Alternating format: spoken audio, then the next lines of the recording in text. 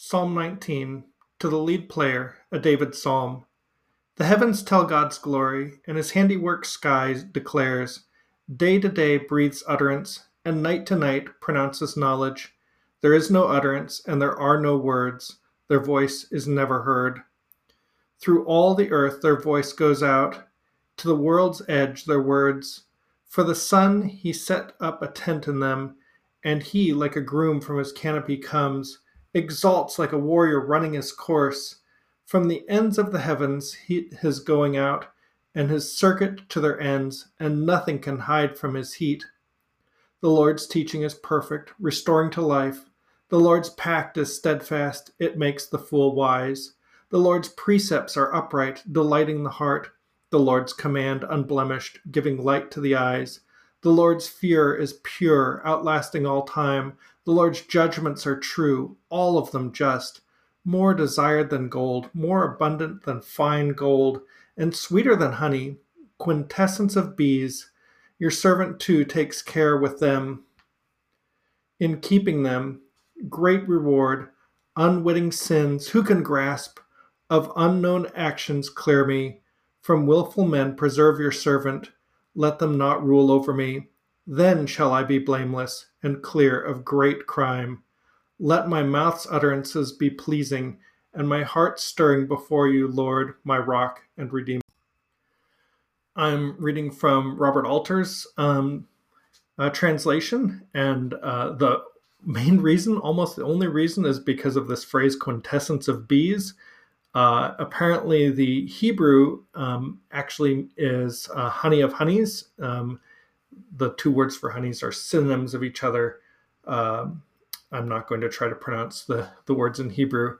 And it's an intensification.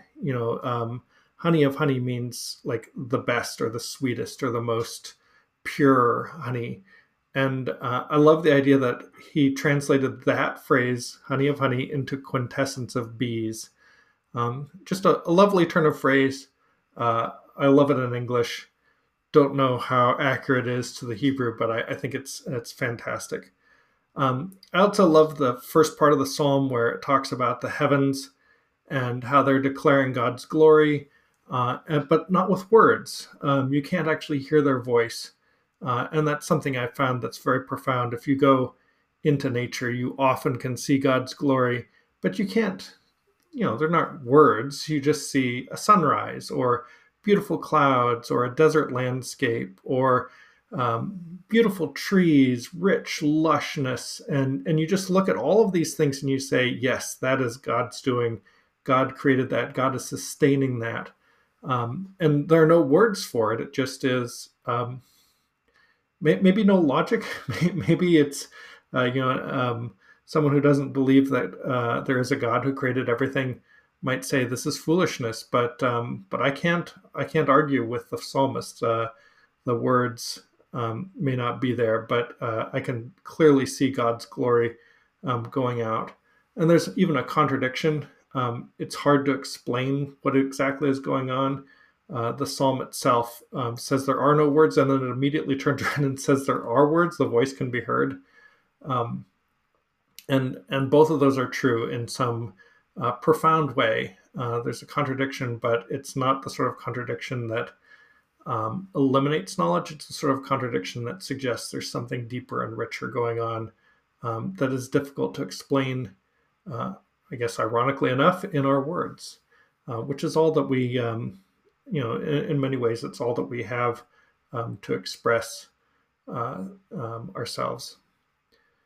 All right. Well, I enjoy this psalm quite a bit. I have probably more things to say, but I can't think of them right now. So we'll just have to go on to tomorrow.